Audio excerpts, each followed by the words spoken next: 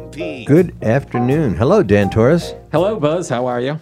I'm happy for this Thursday. Yeah, well, I shouldn't say I'm completely happy. I'll just say. Tell me what's going on, Well, Buzz. one sentence. As much as the Supreme Court seems not to care about children being slaughtered in their classrooms, Brian Adams still cares about the future of this planet. And fortunately, he's got somebody else here who does as well. That was a nice introduction. Thank you. Well, I Buzz. could have taken more time. If you want, I'll could take more have. time. You no, can. no, that's all right.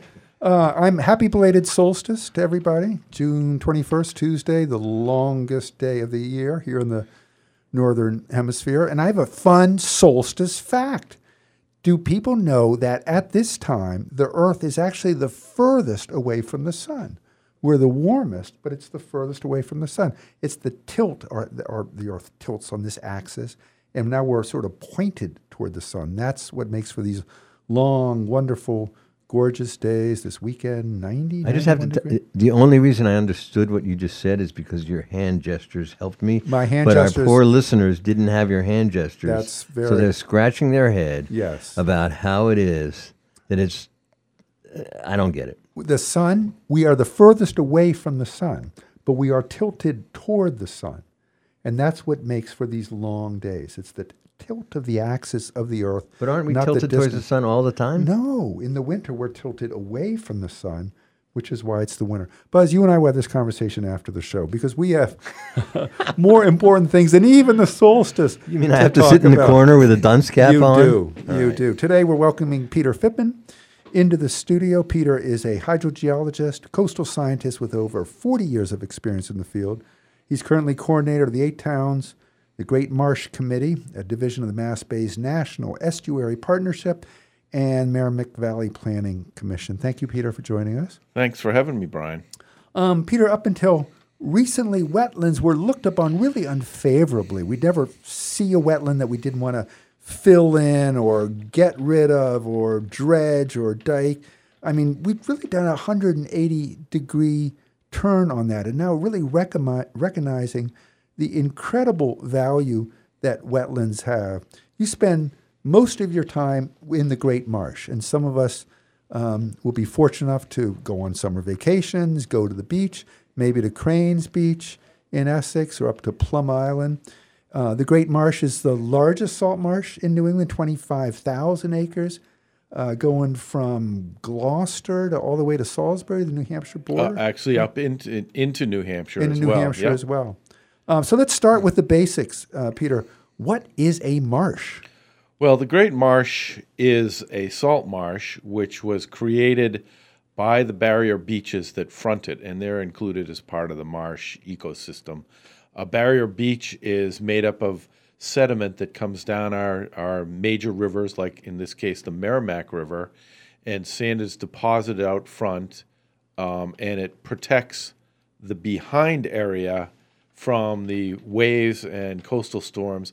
It's very flat water back there, and over thousands of years, the sediment and plant material decays and builds up to a marsh. It's very, very level, and the elevation changes in the marsh itself are incremental. But the marsh itself is made up of not just the barrier beaches and the salt marsh, but also the tidal flats, the creeks and rivers that traverse throughout the marsh, as well as the islands and other such features that are within the marsh. And primary vegetation in a marsh or in the salt marshes is what? Spartina alterniflora is really the prime low marsh plant, and there's a variety of plants. It's Spartina patens, which is on the high marsh, but there are also probably a couple dozen different types of plants that will grow in the high marsh. So you're going Latin on us here. Is there a common name for those? I don't know, probably some sort of cord grass. Cord Both of them are grass. called cord grasses of some type. Yeah. And again, we used to really have such a negative view of marshes, and really turning around and viewing salt marshes as incredibly important. Can you talk about some of the benefits of salt marshes? Sure. I mean, why I think a lot of it is turned around is our view on salt marshes, that we found how protective they are for the built infrastructure. And of course, us humans, we're always worried about how things impact us. That the salt marsh functioning properly will help protect very cheaply the coastal inhabitants from storm surge and climate change. So what I'm saying is that you have the barrier beach out front, you have the salt marsh behind it, and the grasses and healthy functioning marsh will also mitigate waves and storm surge and that type of thing, so that you don't need expensive seawalls along the edge. The salt marsh itself will help protect. And at the same time, it's a habitat for all kinds of species that we rely on for fisheries and the economy. So it has a lot of value in that sense. In addition, the salt marsh itself will mitigate pollutants that run off from freshwater down into the marsh. It'll absorb some of those and mitigate that. And it's a carbon sink and all these other great things. My golly, that's a lot of positives for a salt marsh. Let's talk about this whole issue of sea level rise. And one of the huge concerns with climate change is rising sea levels. And can you speak a little bit more about how marshes protect against sea level rise? Well, they really protect primarily against storm surge, which is related to climate change, because you're getting increases in intensity and duration of storms. Sea level rise in the Great Marsh itself is not keeping up with sea level rise, as is a lot of the northern New England marshes, because there's not enough sediment coming into the marshes. Sediment comes in, as I mentioned earlier, from the erosion of mountains and all that comes down, creates the barrier beaches, but the sediment also gets in behind to create the marshes. Well, our mountains have all, even though Mount Washington is 6,000 feet or whatever it is very minuscule in elevation, and much of the erosion has already occurred, unlike in the Rocky Mountains and some of the other mountains where there's a lot of sediment yet to be gleaned from them, where we get very little sediment coming from the rivers.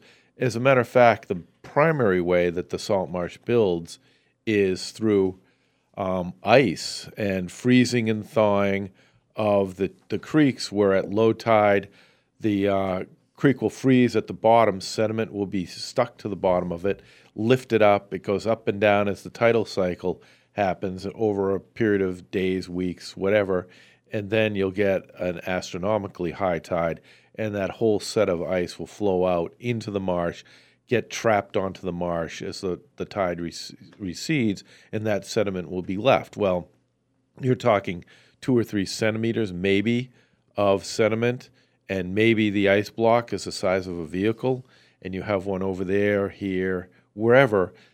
It's not a very efficient way to raise the elevation of the salt marsh. Go ahead. And some of the restoration efforts you're doing to protect the marsh is actually bringing sediment in. Is that correct?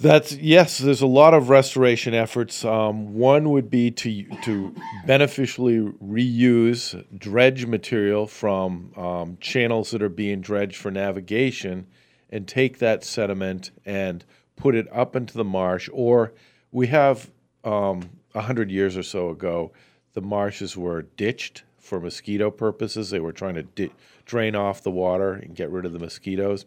So there's a ditch network all the way from the Carolinas up to Maine with, and they created a change in hydrology. So one of the things would be to use that sediment from dredge materials to fill some of the ditches, and you have to be very selective. You have to figure out which ones you want to fill. You can't just willy-nilly fill any ditch, but to also spread it across the broad marsh, the high marsh, in incremental layers of 5 to 10 centimeters, and do that on a regular basis, because that way the vegetation that's on the marsh platform can grow up through it, and it builds the marsh slowly. And that's just one method that we're working on at this point. It's a pilot, because our state regulations are very strict. I mean, that's why a lot of the wetlands are preserved in this state, but it makes it difficult to even do pilot projects and to do anything sort of innovative and we're running into that as a big hurdle with some Dealing of our with the projects. state bureaucracy. Yes, exactly. How would you possibly truck sediment into a marsh? How would It you would get come. it It would there? come from the dredge. When they when they suck the material up, it's generally, they suck it up and it's wet and they spread it out. They'll blow it out on big hoses From boats? from the boats or the barge, and that's what we want to test. I mean, they do it in other parts of the country where they use laser guided levels to figure out where to put the sediment and how to distribute it around the marsh. But yeah, that's how that would work. You talked about marshes acting as a carbon sink, and we talk a lot about climate change on this show. And what do we do about climate change? One is to decarbonize, to reduce our reliance on fossil fuels, oil, coal, and gas. But the other is to promote any kind of way to take carbon out of the atmosphere, to capture carbon. And marsh plants actually do this. They act as a carbon Oh yeah, sink? they're very, very efficient at doing that. In particular, eelgrass, which is a subtidal grass that we've been restoring. It was prolific in the Great Marsh 100 years ago. Now it's only really in the very southern end of the marsh, and we are transplanting some of that eelgrass up into other parts of the marsh. Not only does it act as a carbon sink, but it helps to stabilize the marsh banks that it fronts, as well as the channels that it's along. And you're using college students in scuba gear to do that? Is that Currently, correct? right now, because we had an incident where we had some clammers dig up one of our best eelgrass restoration sites going after razor clams. So we're going over that into deeper waters, a little bit deeper water. Eelgrass can't grow in too deeper water, but in a little bit deeper water. And we have divers now that we're using. The divers that need their credit for their diving classes at the universities, and we're using them. To plant eelgrass. Yep, harvest and plant. To harvest carbon and to help mitigate sea level rise stuff. We're talking with Peter Phippen. Peter is a hydrogeologist and coastal scientist, and he is also my brother-in-law, and we've made a pact here not to gossip about his sister, my wife, until after we are off the air. Stay with us. We'll be right back. When it gets down to the cities, with Buzz then the water Eisenberg, turns 101.5 into a dirty gray. WHMP. It's poisoned and polluted by the people as it flows along its way. Don't go near the water, children, see the fish all dead upon the shore. Don't go near the water isn't water. This is the Afternoon Buzz with Buzz Eisenberg, 101.5 WHMP.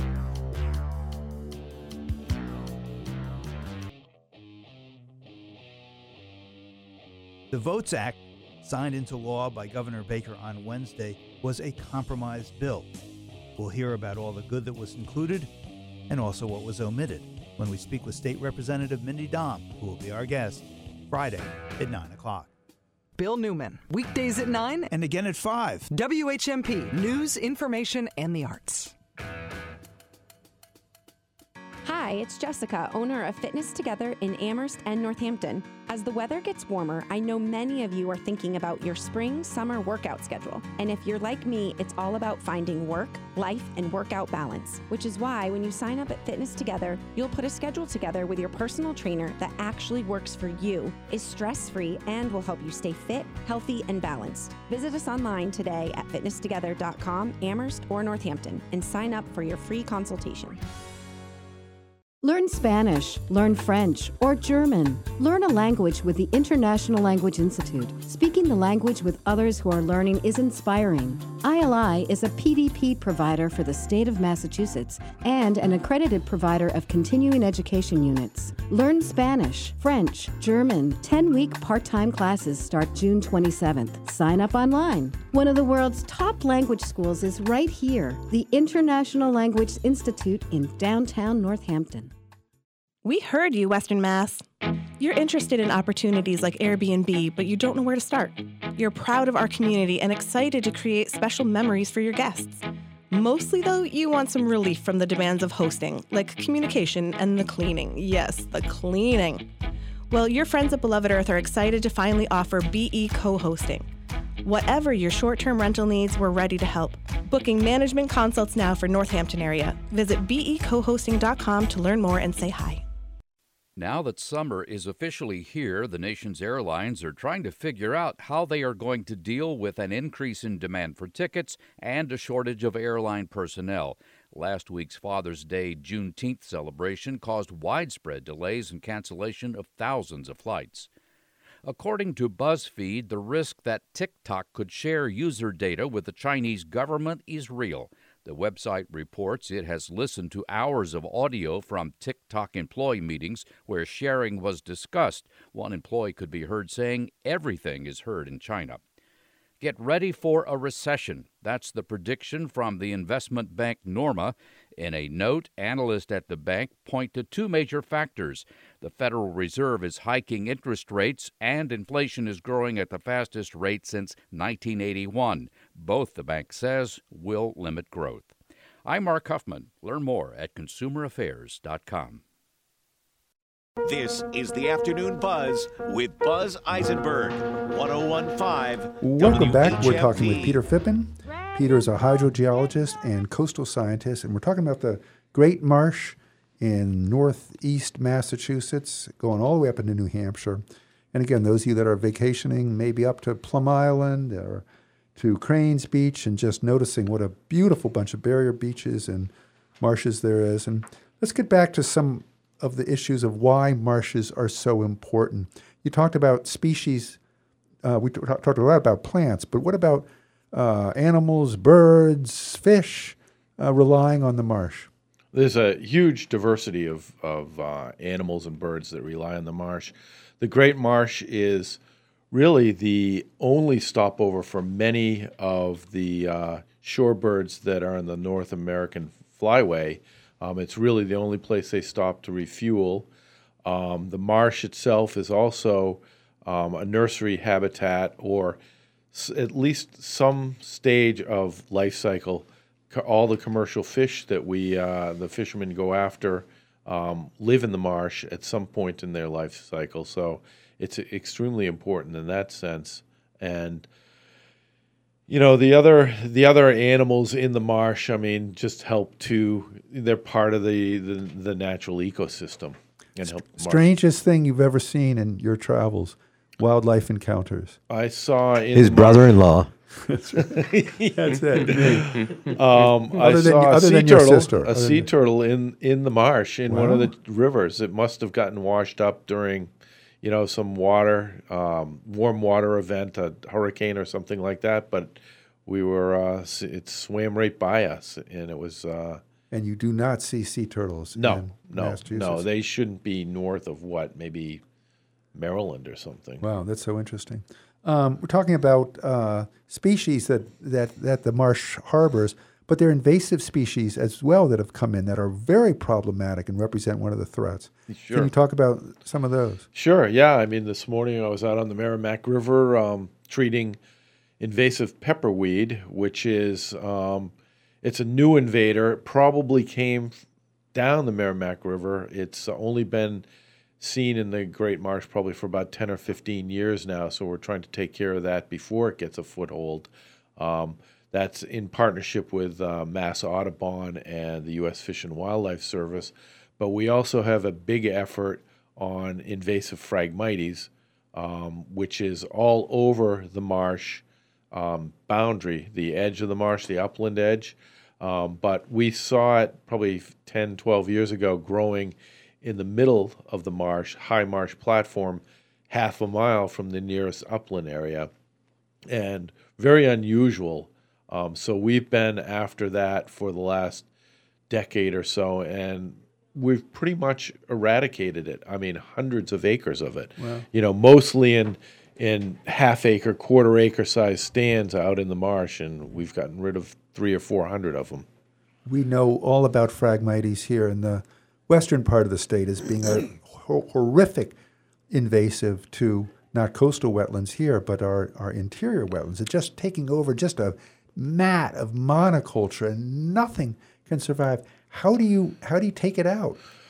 Well, there's a couple of different ways, and when we first got started, we were looking at all kinds of things: fire, cutting, chemicals, and saltwater intrusion. As a matter of fact, we were hoping that would be our silver bullet, was opening up and letting more salt water in, which really works well because, Phragmites takes advantage of poor water quality, and that's why it can live where it does in so many different places, why it's so invasive, because no other plant can live there. But we were hoping that a tidal restriction, a big bridge that was put in 50 years ago, it's only about 50 feet wide. It used to be about 350 feet wide, and it allowed an exchange of salt water in there. And this is getting into the area where the Phragmites is growing in the high marsh. And we were hoping that, we did a big modeling study, we were hoping that we could ascertain whether or not opening that bridge back up would indeed kill off the Phragmites. It turned out that the hydrology has changed enough that it's not going to do what it used to do. So we were essentially going after it with measured chemical control. Wow. Herbicides can be very effective when used wisely, and there's a lot of controversy here in the western part of the state about using any kind of herbicides, even on invasives, particularly in wetlands where it can be problematic. Brian, may I ask a question? Please. A listener, I'm sort of, this is pretty sophisticated what you're explaining to us, Peter, but what is a bog, what is a swamp, and what is a marsh? How are they different? I don't know. A marsh, a salt marsh, it's coastal. I don't know the exact definition, but there certainly is a difference between them. But yeah, the salt marsh is obviously coastal. It's brackish salt water. A bog, I don't know. I think, well, you probably know better than I think a lot of it is defined by vegetation, and bogs are very acidic, very peat-driven. Holy Bog, one of the great natural areas that people can visit. Swamps can be huge trees, some They're shrubs marsh. as well. Swamps and marsh are very similar. Yeah, although I think swamps get to be larger. Are swamps trees. inland by definition?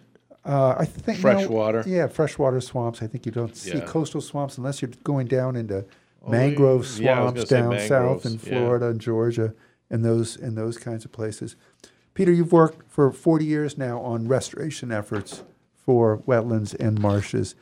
Are you optimistic that these efforts are gaining traction? I mean, is there hope for marshes? Yes, I do think so. I mean, it all depends on climate change. I think that, temporarily being maybe 25, 30, 50 years, I think we're going to be able to manage and protect and restore. As sea level rises more and more, you're going to lose the battle. But you don't want to throw in the towel now, and when it might be 50 years or even 100 years before change.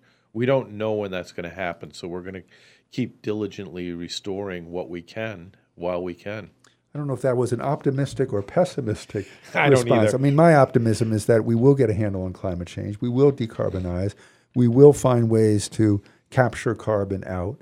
And the restorative efforts that you and other environmentalists are doing will really sort of gain traction. That's what we're hoping. We're hoping that there will be a solution found at some point. And so we're trying to keep up as best we can. That's a great takeaway for listeners. It is. I like your optimism. Let's hope so. Peter, if folks want to contact you or are more interested in the Great Marsh, how can they get in touch with you? They can get in touch with me at my email that they can find through the Merrimack Valley Planning Commission or through the Mass Bays National Estuary Partnership, or just Google my name. We've been talking with Peter Phippen. Peter's a hydrogeologist. And could you spell Phippen science. so they could find his name? P as in Peter, Hippen. Not only a hydrogeologist and coastal scientist, but my brother-in-law and brother to my wife, which is probably your number one thing, right? Everything else is that's secondary. totally it. Thank you so much for being here, Peter. We really appreciate your time. Thanks coming for all the having way me. from Essex. Marsha. We will be back with Ruth Griggs and her guests in Take 5. Thank you, Brian. Thank you, Peter.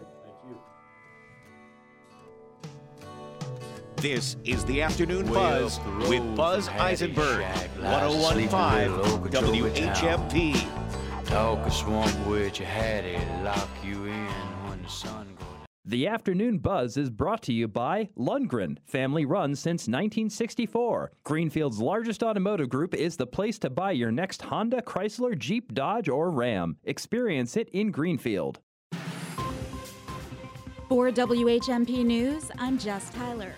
State Senator Sonia Chang Diaz is ending her campaign for governor of Massachusetts, leaving State Attorney General Maura Healey as the only viable Democrat still in the running. Chang Diaz made the announcement today, 1 year after she declared she was entering the race. She said she would turn her focus to make sure that down-ballot candidates who share her values and approach to put courage over politics get elected. Chang Diaz's name will remain on the September 6th primary ballot.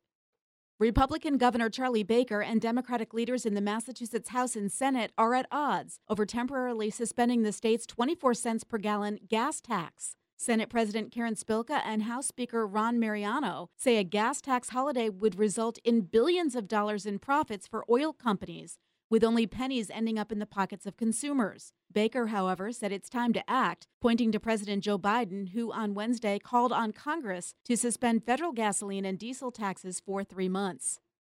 The governor also signed into law a voting rights bill designed to ensure that mail-in ballots and early voting become permanent fixtures in future Massachusetts elections. The new law, signed yesterday, had passed the Democrat-controlled Massachusetts House and Senate by wide margins. Here's Rep. Lindsay Sabadosa.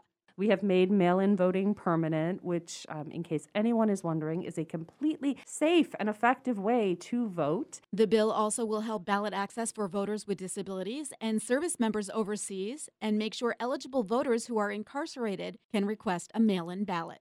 A chance for showers this afternoon with highs in the low to mid 70s. Mostly cloudy tonight with lows in the 50s. Mix of sunshine and clouds tomorrow with a slight chance for a shower in the afternoon. Highs near 80. I'm Nick Orozco on 101.5 WHMP.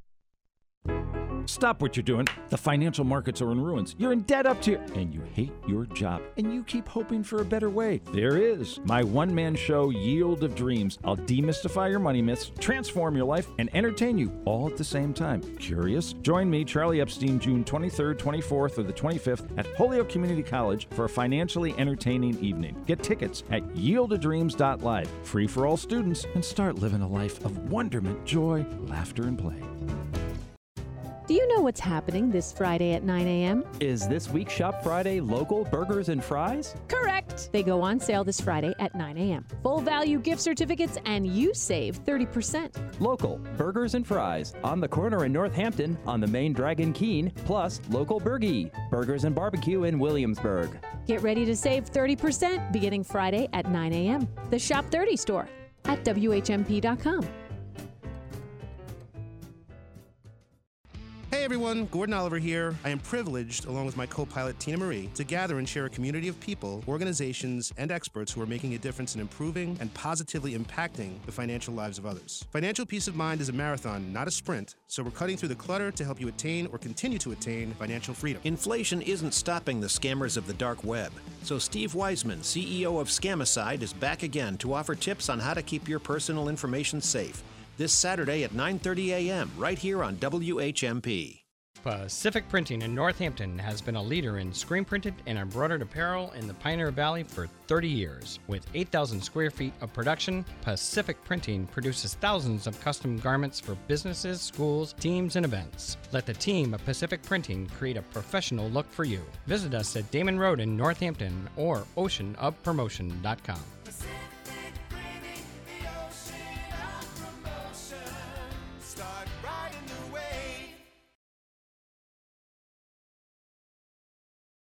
This is the Afternoon Buzz with Buzz Eisenberg, 101.5 WHMP. And welcome back to the show, and thank you for joining us. I am always enthralled with Ruth Griggs's Take 5 segment, which we have right now. Who do we have today? Today, we have another multi-talented musician in the Valley. Where do you find these people?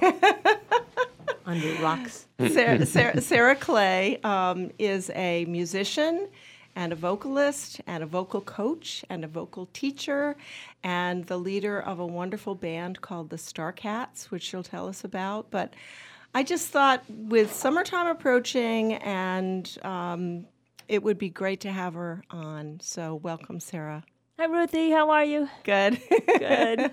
Good. I'm glad to be here. Glad to have you. Sarah is also, I mentioned Sarah a couple of times on the show because she's my vocal coach. When we had Ryan Hollander on a few weeks ago and he was singing Old Devil Moon, and you asked questions about singing, and I thought about what I do with Sarah. So Sarah, how long have you been a coach to Ruthie? Oh, yeah, Ruthie. Sorry. How long has it been? A couple years? Oh, that's a good story. So I started, I came back to Northampton in 2011 with one of the things on my bucket list was to learn to sing jazz because I've been a choral singer for most of my life. And I thought maybe in 10 years I would find somebody who could teach me how to sing jazz. And I was at our beloved Green Street Cafe, and I was sitting there with a bunch of really cool cats, and I was blabbing about how that was on my bucket list. And no, you picked her up. And this was that a beautiful pickup? woman with a gorgeous head of red hair said, I can do that for you. I can teach you how to sing jazz. And I thought I had just died in contempt. I thought, how could there be someone in this small valley who could teach me jazz after being in New York and da-da-da-da-da. And so since 2011. That is a great story. And then, I studied intensively with Sarah for about a year and a half. She did exactly what she set out to do. And then I took a hiatus because, I do sing with Valley Jazz Voices, etc. And then during COVID, when nobody was singing much, I could feel at my age that my voice was going. And so I started up lessons again with Sarah in November of 2021. And it's been wonderful. Well, that's cool. So now it's time for Sarah to talk a little bit about her. Well, so I think it was a really good match. You probably didn't know this, but because I had done decades of classical choral singing, I was president of the Pioneer Valley Capella for a decade, and then I made the switch to the dark side, and became a jazz vocalist. I'd already been a jazz flutist, although I studied classical flute before. So I've had one foot on either side of the chasm for my whole life, really. So I know how to take people from the choral vocal placement to jazz vocal placement. That's great. That's great. It certainly has worked for me. Now, one of the things that Sarah's talked a little bit about, but I want her to talk more about it as a vocalist and as a teacher and a coach, it's interesting to think about and we talked about this with Ryan Hollander, the difference between a vocal coach and a vocal teacher. Do you want to talk a little bit about that, Sarah? Sure. Well, I wear both hats. And a vocal teacher is one who teaches, in my opinion, it's one who teaches the technique, how to make the sounds. What is that? The physical processes of placement and breath support and volume and dynamics and all of those things. Whereas a vocal coach is one who helps you shape a song and deliver the message of the song. And you need to have all the mechanics and all the technique in place in order to do that song interpretation. And so I find myself jumping back and forth between, okay, so we want to sound warmer here in this part of the song. Well, okay, so what do you do with your voice to make it warmer? And then I will invent exercises on the spot, customized to each student in order to bring out that skill for them. And then we plug it back into the song and, one hat on, the other hat on, back and forth. I love it. So a couple questions on who you're teaching now, what genre of music you're teaching, and what do your students look like? So I take students as young as 9, and I've worked with students up into their 80s. I work with ranked beginners. I work with pros. I work with people at all stages in between. Right now I have 2 students in the midst of recording. I have a couple students who are ranked beginners. I have, so I'm a jazz vocalist, but I do not limit my students to singing jazz because that would be, narrow. You love jazz, and this is great, but not all my students do. I have one student who likes to sing metal with distortion. I have a lot of students who sing pop and rock. I don't think I have a folkie at the moment, but I've worked with folk singers. So basically all styles of contemporary singing. Mm-hmm. I have one student who sings classical choral music. So I still do that. I wouldn't teach solo classical stuff. I don't do opera. I don't do death metal screaming myself. I familiarized myself with the distortion, but I don't really do that. But pretty much anything in between, I'm game. Yeah, what is that called when they do that scream? It's various kinds of distortion. There's fry, I can do vocal fry. So vocal fry is like lurch. It's like... And that's considered singing? Sure, yeah, because it's a way you can onset a sound. So like, I'm so in love with you. It's like, you make that sound. That's fry. That's the sound I make when I get out of a chair these days. Well, yeah, there's the old person sounds. Yeah, I know those sounds too. What are some other interesting little techniques that you can teach students about? Like you just demonstrated fry. What about twang? Well, twang is a whole mishigash. But twang is essentially activating the sinuses and the oral cavity and activating the resonance in your mouth so that you get a lot more sound and a richer sound for less effort. So, for example, what's a song to sing? So, all right. So if I sing "Fly Me to the Moon" without any kind of oomph, fly me to the moon and let me play among the stars. Okay, so that's fine. But if you add twang, you fly me to the moon and let me play among the stars. It just has a little more oomph to it, a little more kick to it. Mm-hmm. We only have about a minute before we take a break. So, yeah. Ruth, maybe you want to answer this. But as a coach, yeah. Are you asking the student to use their emotion, or are you telling them what they should be feeling in the music that they're singing? Oh, boy, no, I never tell somebody what to feel. We discuss what the story of the song is. And sometimes Ruth and I have disagreed on how a song is interpreted, but I would never impose my interpretation. I will suggest it, have you thought about this? But no, I would never impose my interpretation on a student. That's up to them. They're the one singing. They're the one who needs to convey the emotions. Otherwise, it's not authentic emotions. I'm going to ask you, Ruth. You just feel what you feel, and then you figure out how to express it? Well, one of the reasons why I'm attracted to certain songs, like I just learned "Darn That Dream," and one of the reasons why I'm attracted to a certain song is because of the lyrics.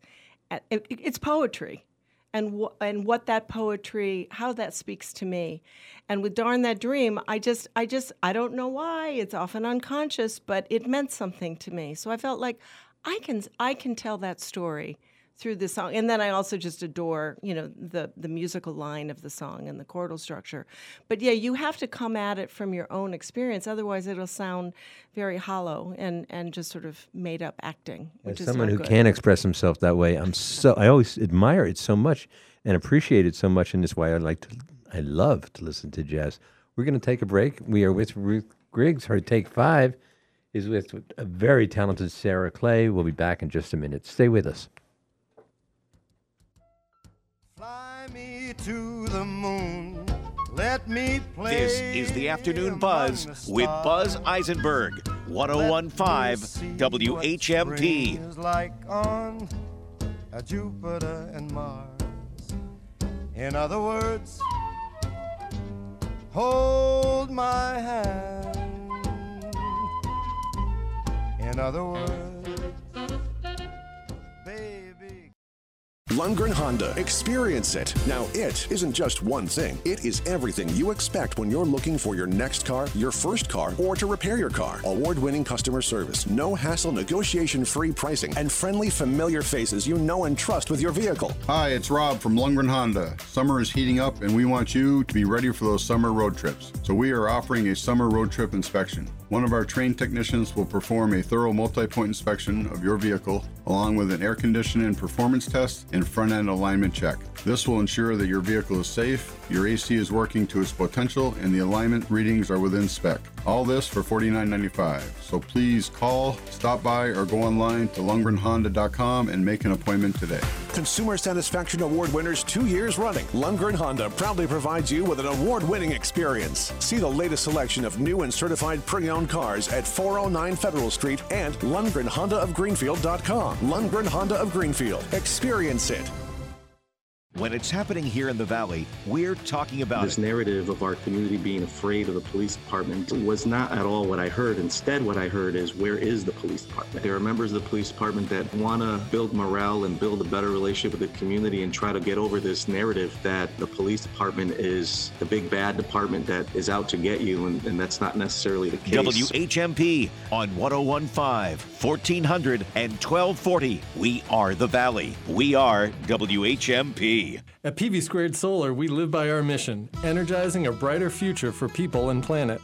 This year, we are celebrating our 20th anniversary. 20 years of designing, building, and maintaining quality solar. 20 years of relationships founded on trust and clean energy. 20 years of powerful cooperation. Thank you for the partnerships along the way, and we look forward to serving this community for 20 years more. Happy birthday, PV Squared! Learn more at pvsquared.coop. Now that summer is officially here, the nation's airlines are trying to figure out how they are going to deal with an increase in demand for tickets and a shortage of airline personnel.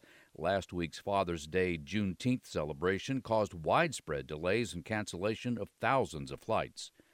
According to BuzzFeed, the risk that TikTok could share user data with the Chinese government is real. The website reports it has listened to hours of audio from TikTok employee meetings where sharing was discussed. One employee could be heard saying everything is heard in China. Get ready for a recession. That's the prediction from the investment bank Norma. In a note, analysts at the bank point to two major factors. The Federal Reserve is hiking interest rates, and inflation is growing at the fastest rate since 1981. Both, the bank says, will limit growth. I'm Mark Huffman. Learn more at consumeraffairs.com. This is the Afternoon Buzz with Buzz Eisenberg, 101.5 WHMP. And we are back, and thanks for joining us again. You know, I always love being in the studio, but the studio is never as vibrant as it is when Ruth Griggs, when you're here with your guests. So, over to you. Thank you, Buzz. My pleasure. What a sweetheart. So it's been really fun talking to Sarah Clay, who's a vocalist and a vocal coach and a vocal teacher and an educator. But the second half, we're going to talk about Sarah Clay as a performer and her band called the Starcats and the musicians in her band and where she's playing. Sarah, you've got quite a series of concerts coming up this summer, I understand. Tell us about that. Yeah, it's a busy summer. I'm really excited. So the Starcats and I, first of all, the Starcats are Dre Hobbs on guitar. He's based in Grafton, Vermont, and he's amazing. He's an amazing guitarist. The thing I love about Dre Hobbs is that he doesn't just play the chords. He adds all those interesting tensions to the chords, so it's always harmonically rich what Dre plays. And then we've got Steve Boomer on bass, and the both of them are a gift. It's just a joy playing with them. Steve is a very, very melodic bass player, and he too straddles the classical and jazz world. He also has a pop band, so Steve wears many hats. So the band it's Sarah Clay and the Starcats, and we do themed concerts. And a couple years ago, we were doing a concert, and the theme of it was Moon and Stars. And so just as a joke between us, they started calling each other the Starcats. And so I started signing my emails Miss Kitty. And so that's the inside joke, is that they are, Steve Cat and Dre Cat, and I'm Miss Kitty, and it's just silly. But we perform themed concerts. This year's theme it's called Stolen Moments. Obviously, we use the Oliver Nelson song in there. The premise, the theme of the program is the hidden pleasures of summer. When you step off the beaten path, when you slip out into the moonlight, what kind of adventures, what stolen moments, what little treats are you going to discover? A waterfall, a bird flitting by, beautiful flowers blooming, even, tasting some new gelato, whatever works for you. But so Stolen Moments, it's a wonderful program. So I did notice in the bio that StarCats specializes in themed performances. Talk about the duration of that and how did you land on that? Yeah, so it's follow the money. Basically, I wanted to find ways other than the conventional venues to present the music, and I was very hopeful that I could find an audience that actually wanted to hear some background and some history about the stories. And I thought, what better place than libraries? Because people actually, when the people go to libraries, they're readers and they want to learn something. And so I learned how to write grants. And when you write a grant, you can't just say, I want to play music, give me money. You can't do that. You've got to have a reason, and you've got to have a presentation that is thoughtful. And so this is how I came up with the theme of, every year we have a theme, and then it's really a challenge. Limitations sponsor or support creativity.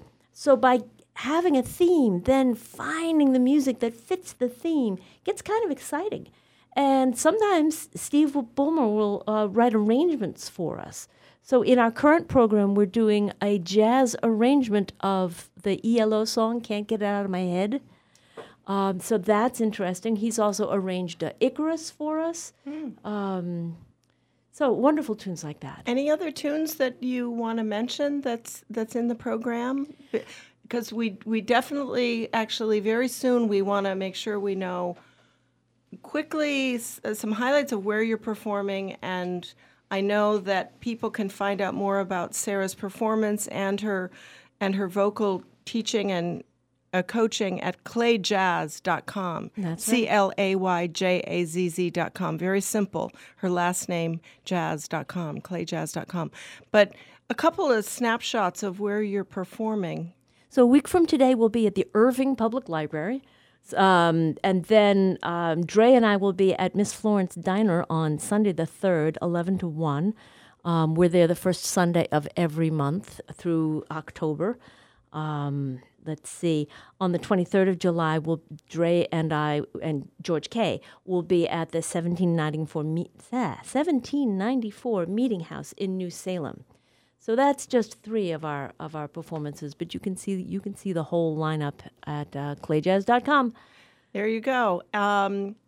Now, for a very special treat, the cherry on top, we're going to hear Sarah Clay perform Skylark. Marcine's favorite song.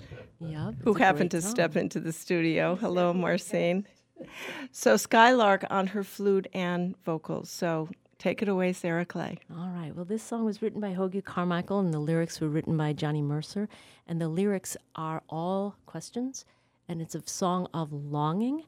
And Mercer was reputed to be having an affair with Judy Garland, who, of course, was a fantastic singer.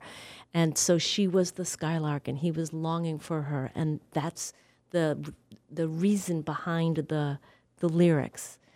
And this is one of the songs in our program. Dre Hobbs did an amazing arrangement of the song, which sadly you won't hear his chords right now. I'm doing this a cappella, so you just have to imagine the chords. But yeah, Skylark, Hoagie Carmichael.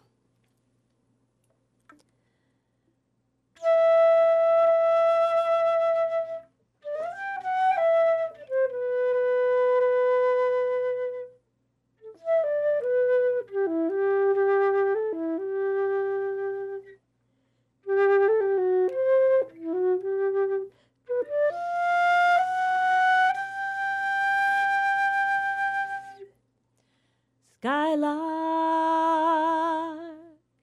Have you anything to say to me? Won't you tell me where my love can be? Is there a meadow in the mist where someone's waiting to be kissed? Skylark,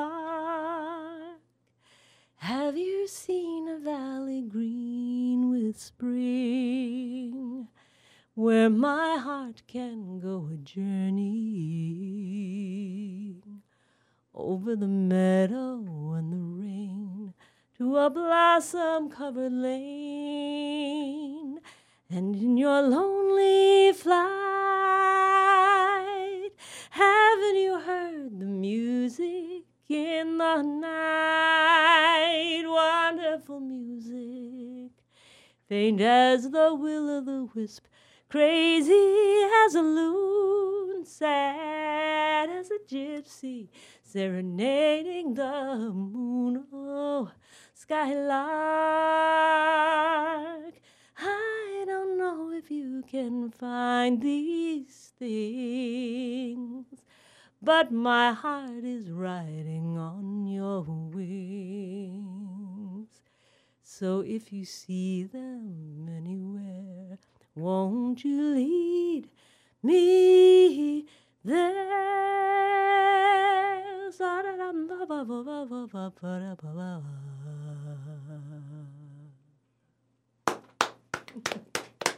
Well, that was heavenly. That was absolutely heavenly. So beautiful. Oh, thanks. I was hearing the chords in my head, but I don't know if the rest of you heard the chords. We didn't need to hear the chords. Well, what I heard is it was so expressive, and there was such a marriage between the way you sang that song and what the lyrics are that I was totally moved. Thank you. Thank you. That's the goal. Thank you. Oh, well, that's the goal. Telling the story. That's my whole MO for how I perform, how I teach is as Ruth said, these songs are poetry, and they have beautiful melodies, and that's our job, is to tell the story. So, yeah, I've heard you sing many times. I've heard you perform with your musicians many times. It was such a treat to hear you singing a cappella, just your pure voice. It was magnificent. So thank you. Thank you. Our guest again has been Sarah Clay. Sarah Clay is a performer and a music coach and a teacher, and is a wonderful singer and musician. And she is performing many times across the valley this summer. You can read more about her at clayjazz.com. And just keep an eye open for the Starcats and Sarah Clay. Thank you all. Thank you, Ruthie. Ruth. Thank you, Sarah. Everybody join us 4 o'clock tomorrow. We have a wonderful, informative piece that's going to happen from the Union of Concerned Scientists about a new SEC regulation about protecting climate by corporations. See you tomorrow.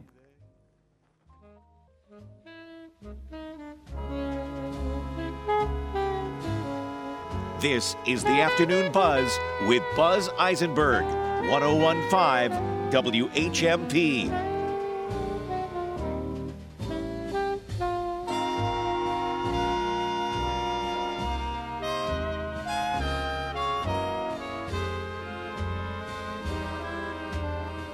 There goes the light. Go ahead, you're on the air. When Radio Was relives the golden age of radio. Do you ever listen to the radio? Oh, I might tune in one of those comedy programs occasionally. Can't you see anything at all under that blindfold? Well, on a clear day, I can see the blindfold. You can. Yeah. I'm Greg Bell, and join me. With a switch of a dial, When Radio Was brings you a whole world at your command. When Radio Was, right here, Sunday nights from 8 to 10 on 101.5 WHMP. The only live and local talk in the Valley and for the Valley. WHMP Northampton, WHMQ Greenfield, a Northampton Radio Group station. It's 5 o'clock.